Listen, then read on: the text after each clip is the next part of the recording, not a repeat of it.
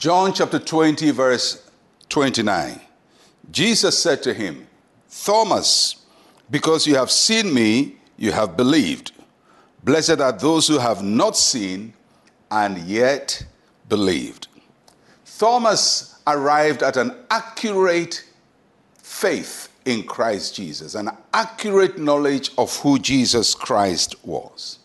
And he got to that point through physical validation of the resurrection. And his proclamation was true, that Jesus is Lord and God. However, the Lord Jesus Christ rebuked Thomas, because Thomas arrived at that position because of personal physical validation. And the Lord Jesus Christ knew the harm that Thomas's way will pose to future believers, because all other believers after Thomas and after the first disciples will not see the resurrection. Only they would see the resurrection. And if we request the same thing as Thomas did, then how can we arrive at faith? How are we going to examine Jesus Christ again? So Jesus had to correct that attitude from Thomas. The knowledge is accurate, the confession is accurate, but the process was not accurate. And Jesus corrected it.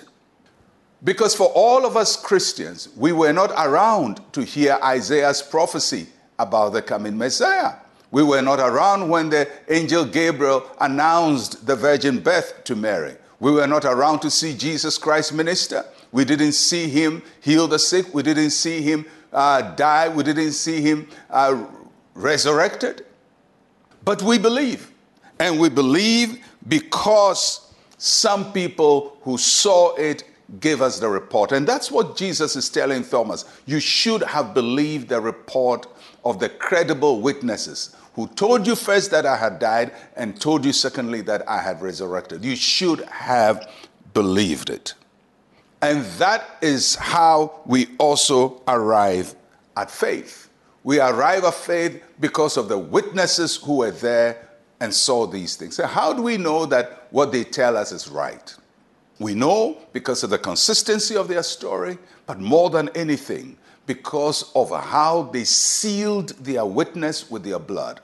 Each one of them, at the point of death of their children or families, never denied the truth of what they had seen.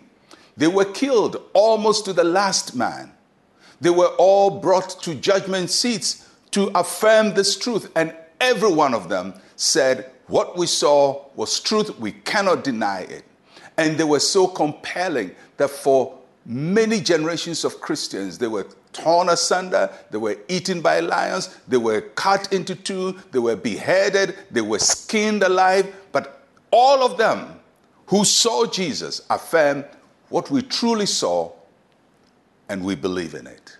Now, if people are so confident in the truth to seal it with their blood, then we who heard them later will trust their witness and believe in the same Lord. And that's what Jesus is telling Thomas. Don't discourage the faith of those who come after you, because they would not be there to see a risen Lord physically, see his wounds and see his body.